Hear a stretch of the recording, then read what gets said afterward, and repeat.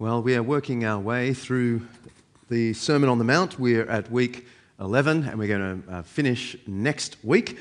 The Sermon on the Mount is undoubtedly the most famous collection of Jesus' teachings, and I argued last week probably the most influential ethical discourse in the history of the Western world. In just 2,000 words, that's the length, a little bit fewer than 2,000 words, Jesus casts his vision of the good life, of the blessed life, of the life that participates in the mind of the Creator and so fulfills our purpose as creatures.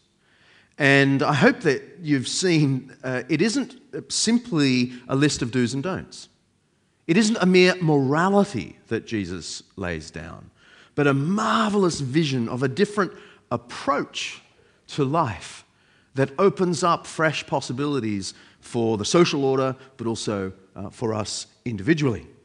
We've seen that this vision of life involves meekness, mercy, peacemaking, sexual integrity, truth-telling, love of enemies, turning the other cheek, charity to the poor and simplicity of prayer, and shunning of religious hypocrisy, and keeping our distance from worldly materialism. And with this vision cast in Matthew chapters 5 and 6, chapter 7 begins to land this heavy plane. And we saw last week in the opening 2 paragraphs of Matthew 7 that Jesus doesn't so much add a new ethical item when he says, "Judge not lest you be judged. Take the plank out of your own eye." Rather, he explains what is the proper stance of the person who has truly understood Jesus' ethical vision. If you have genuinely understood the teaching of Jesus in all of its beauty and loftiness, you will not condemn those who don't live by that vision. You will find a way, like Jesus did, to love and respect other sinners, just as we all find ways to love and respect ourselves, despite our many sins. That was last week. This week, Jesus continues to bring the Sermon on the Mount to a close by, I think, answering the crucial question: how on earth do we obey this stuff?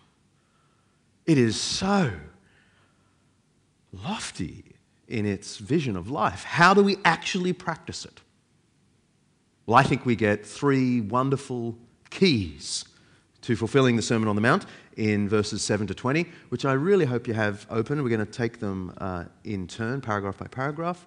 But what it seems to me Jesus is doing is offering this powerful threefold challenge, each of which is introduced with a lead verb in the imperative mood for the nerds who care about such things. In verse 7, ask.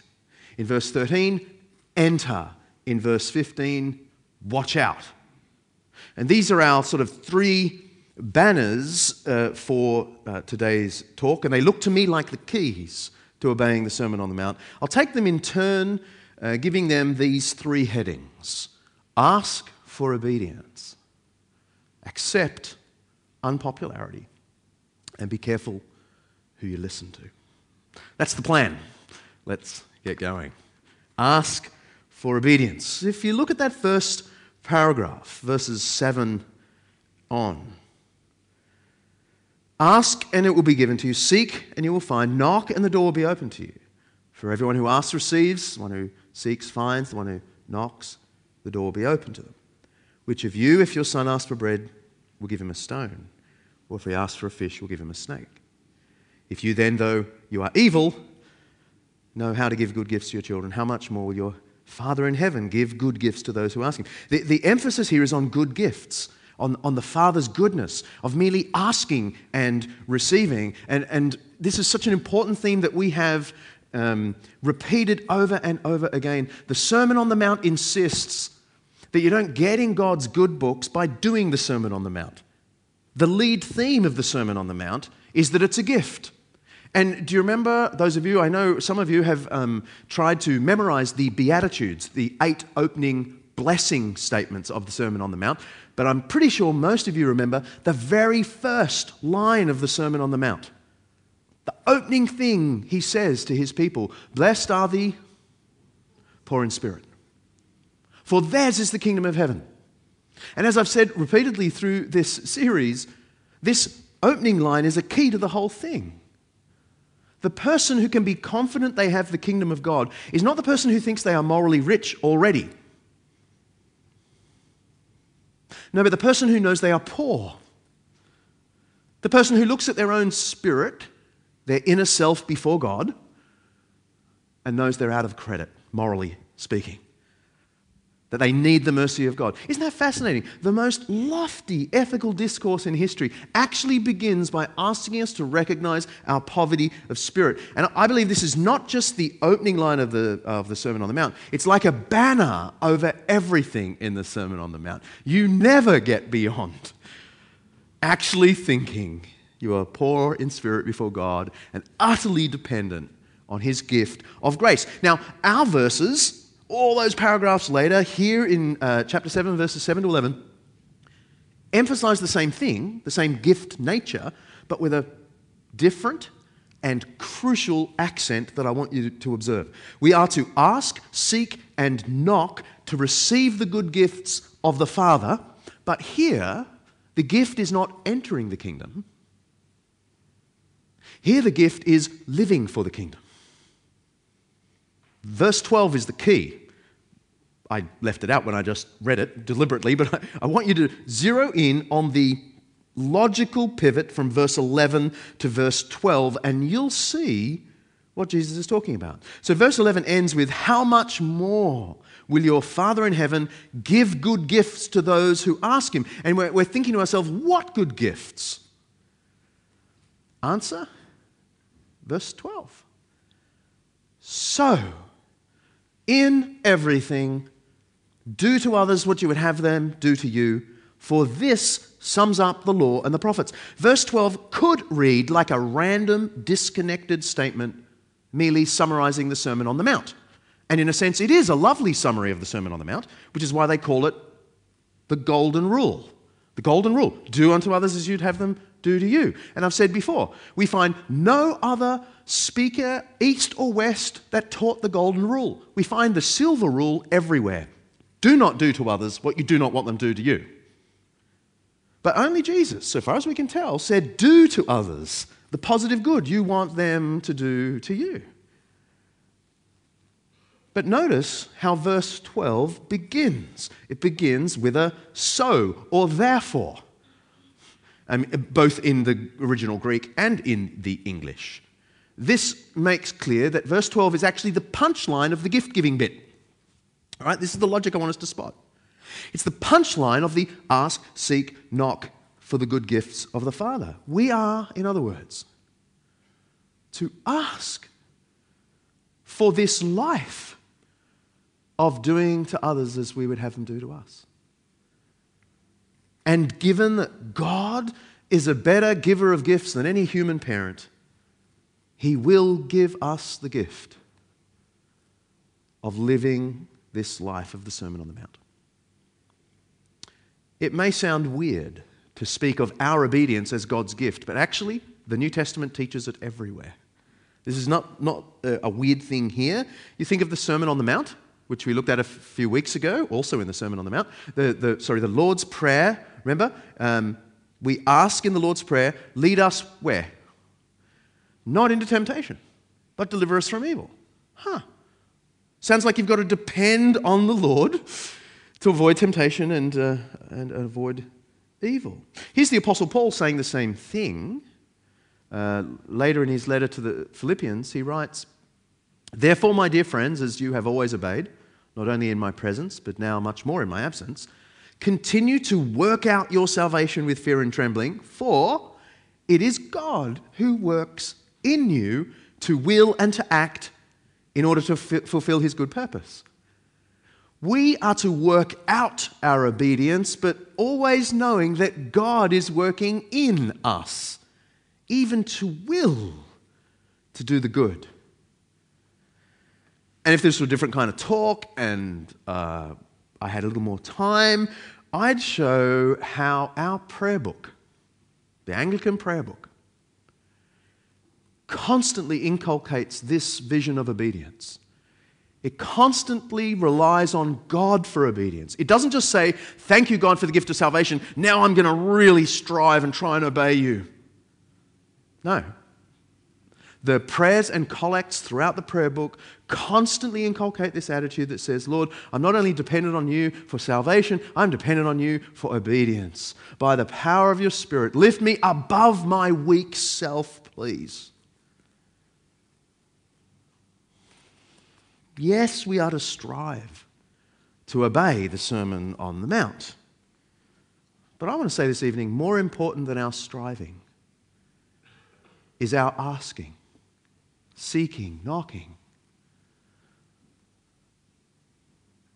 And the giver of good gifts will give us the power we need to do to others what we would have them do to us. And I reckon only with that important insight in place are we ready to hear the very strong challenge that follows. Secondly, then, accept unpopularity. Verse 13. Enter through the narrow gate. For wide is the gate and broad is the road that leads to destruction, and many enter it. But small is the gate and narrow the road that leads to life, and only a few find it. Despite its fame and influence, actually the Sermon on the Mount is still the road less travelled. Yes, it's shaped Western culture. Yes, many of the sayings of the Sermon on the Mount have become sort of proverbial in the English language, but even still, it's the road less travelled. And the question here is, are we happy to accept that? You know, apart from sociopaths, most people are social creatures who like to know that we're not completely, in the minority. We fret when we've got a minority position. We crave the affirmation of others. Most of us do. Those on social media, you post something and no one likes it, you fret. Hundreds of people like it, and you go, oh. You wake up one morning and you've lost 30 LinkedIn followers, and you go, oh no, what have I done? We're social animals, and we get anxious very easily when we adopt minority positions. And here's the thing, we all woke up last week in a less Christian world than the week before. At least that's what the media would have us think. The census was released, right? 2016 census just released, and found that the number of those happily claiming to be Christian of some kind dropped from 61% 5 years ago to 52%. That's the most dramatic decline in the history of the census in just 5 years, right? The number of people ticking no religion went from 22% to 30%. And if you listen to the pundits, it really looks like the writing's on the wall for religion. You know, the inevitable march of secularism, on and on. The Manly Daily declared that we're losing our religion. It's, front page headline declared that religion's on its way out. How does that make us feel? I've read a few things from Christians that seem to be a little bit nervous because in a culture like ours that is so enamored with popularity, the decline in numbers of Christians can be put across like it's an argument, like it's a logical argument. Aha, there are fewer Christians than 5 years ago. Therefore what? If you live in a popularity culture, it seems therefore it's not as valid as it was 5 years ago and it's on its way out and so on. Who wants to be unpopular? Who wants to be on the wrong side of history? You often hear it. Now, of course, in a different setting, I'd point out in detail that in the global perspective, It's actually no religion that is on the decline. Yeah, here in Australia, it's increasing, but according to the Pew Research Centre, a massive study just released in April, it's actually secularism that is declining on the world stage. And of course, in Asia and Africa, Christianity is continuing to boom. But to go down that track would be to play the popularity game. And I don't want to play that game at all. I want to say, who cares? I mean, at one level, I care. We feel a kind of salvation responsibility for the 100,000 people in a 10-minute drive around us, right? I want them all. Absolutely. But I don't want to ever confuse popularity with validity. I don't want to play that game. And here, Jesus is saying what we often say to our kids, don't we? Didn't we always say to our kids, don't follow the crowd. Don't just do what all your friends do. Well, Jesus is saying the same to us. The crowd is often wrong. The few are often right. And even when the gospel is screamingly popular, as it is in some parts of the world today, in different parts of Western history, sure, I don't want to think the popularity equals validity. As Jesus begins to bring the Sermon on the Mount to a close, he challenges his disciples not only to ask for obedience, but to accept unpopularity.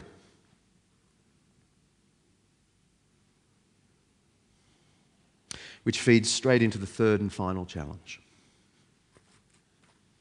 Be careful who you listen to. Verse 15.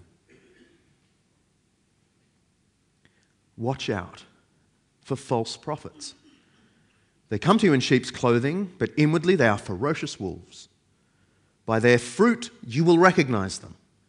Do people pick grapes from thorn bushes or figs from thistles? Likewise, every good tree bears good fruit, but a bad tree bears bad fruit. A good tree cannot bear bad fruit. A bad tree cannot bear good fruit. Every tree that does not bear good fruit is cut down and thrown into the fire. Thus, by their fruit, the prophets, by their fruit you will recognize them. The term prophet in Jesus' day did not mean a predictor of the future, the way we use the English word today. No, prophet was just the word for a popular preacher.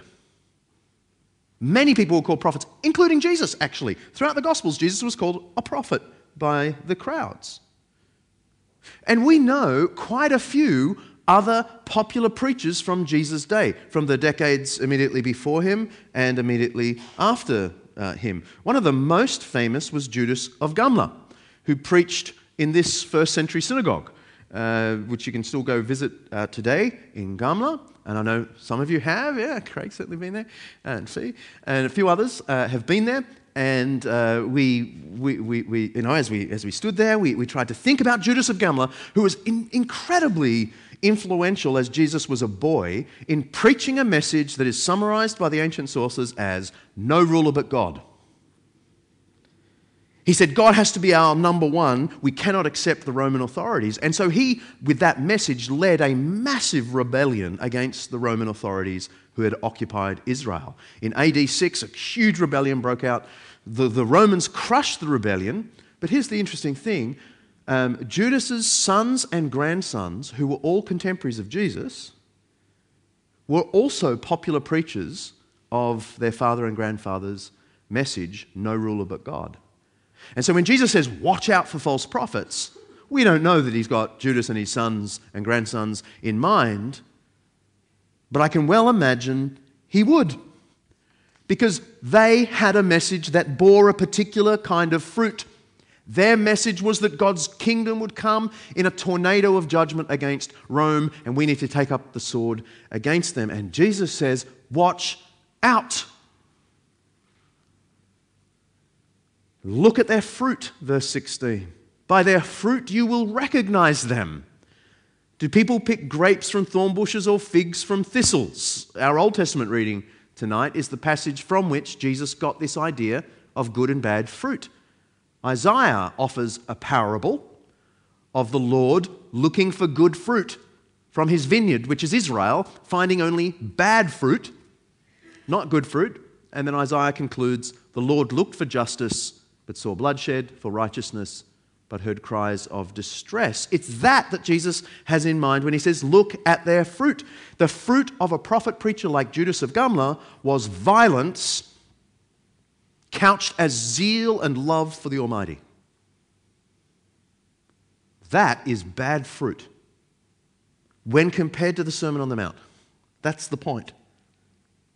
Compared to the Sermon on the Mount, with its love of enemies, do good to those who hate you, turn the other cheek, refuse to condemn others, all of that stuff, the teaching of Judas of Gumla led to bad fruit, which will be cut down and thrown into the fire, to use Jesus' language there in verse 19. But what about us? We have our own prophets. Some of them Christian, some of them more members of the world. You think of the famous preachers and authors and singers around the world in Christendom. We fill our head with that stuff. For others, the prophets are more sort of like the journalists we listen to, the news outlets we focus on, the magazines we read. And we fill our head with this stuff. And Jesus urges us to test their fruit.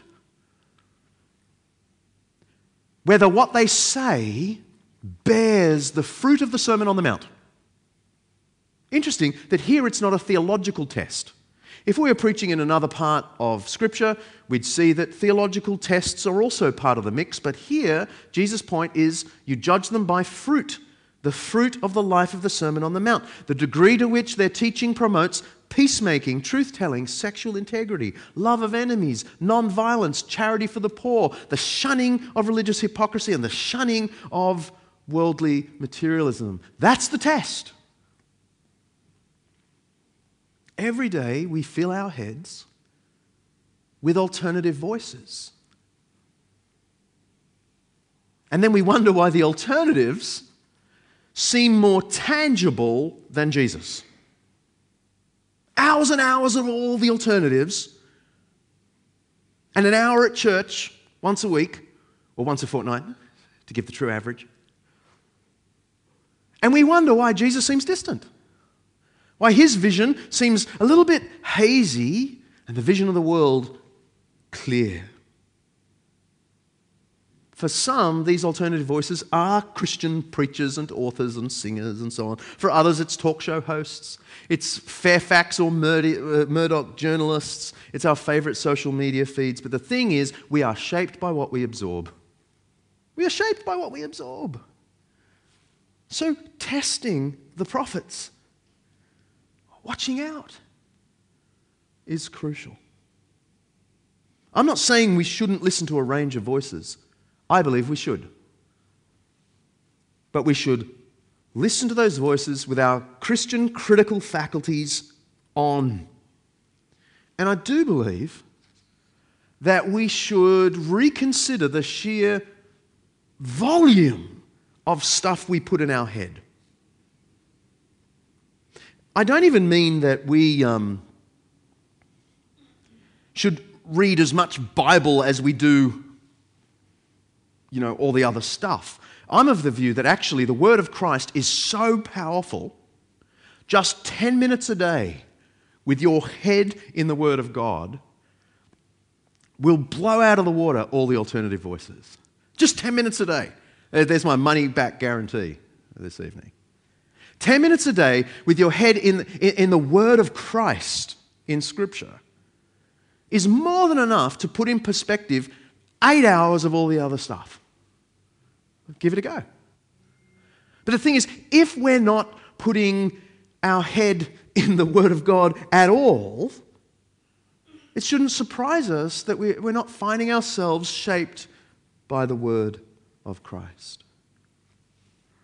I don't mean to offend anyone in saying this, but I will offend everyone. If you watch the Bolt Report 5 nights a week and only, give the Lord every second Sunday, you're not going to be shaped by the Sermon on the Mount. Andrew Bolt's perspective is going to seem like, the right perspective. It's going to feel tangible and secure. And to annoy the other half, if you are the kind of person who will devour the Fin Review and the Sydney Morning Herald, every day, but hardly read the scriptures in the morning, of course the gospel of secular humanism is going to seem more real than the gospel of Jesus Christ. We are shaped by what we fill our heads with. If you're the kind of person who will read way more of Vogue and House and Garden, you're going to think Roseville's normal and taking up your cross and following Jesus is weird.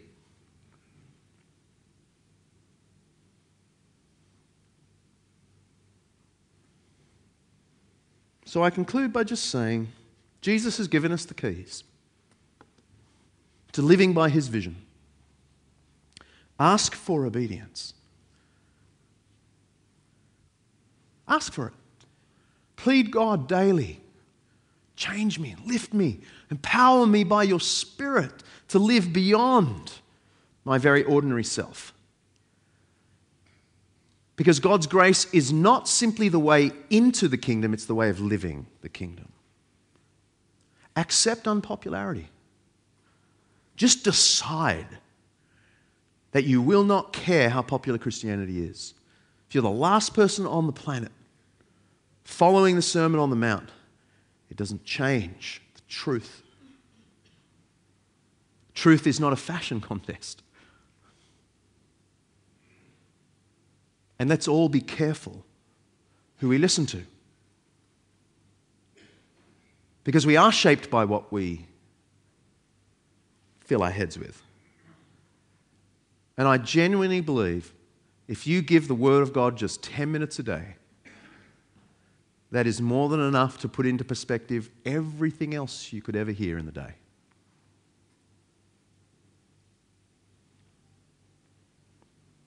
So, Lord, we pray that you would write this wisdom into our hearts by your Spirit. Lord, we confess that we have fallen so far from your way. We are poor in spirit, but we long to bear good fruit. We long to live for what we're made for, the vision of life that the Lord Jesus has given us. So we pray that in the power of your Spirit, you would enable that and help us to live in this world you have created by your vision, come what may. For we ask it in the name of Jesus, our teacher, our Saviour and Lord. Amen.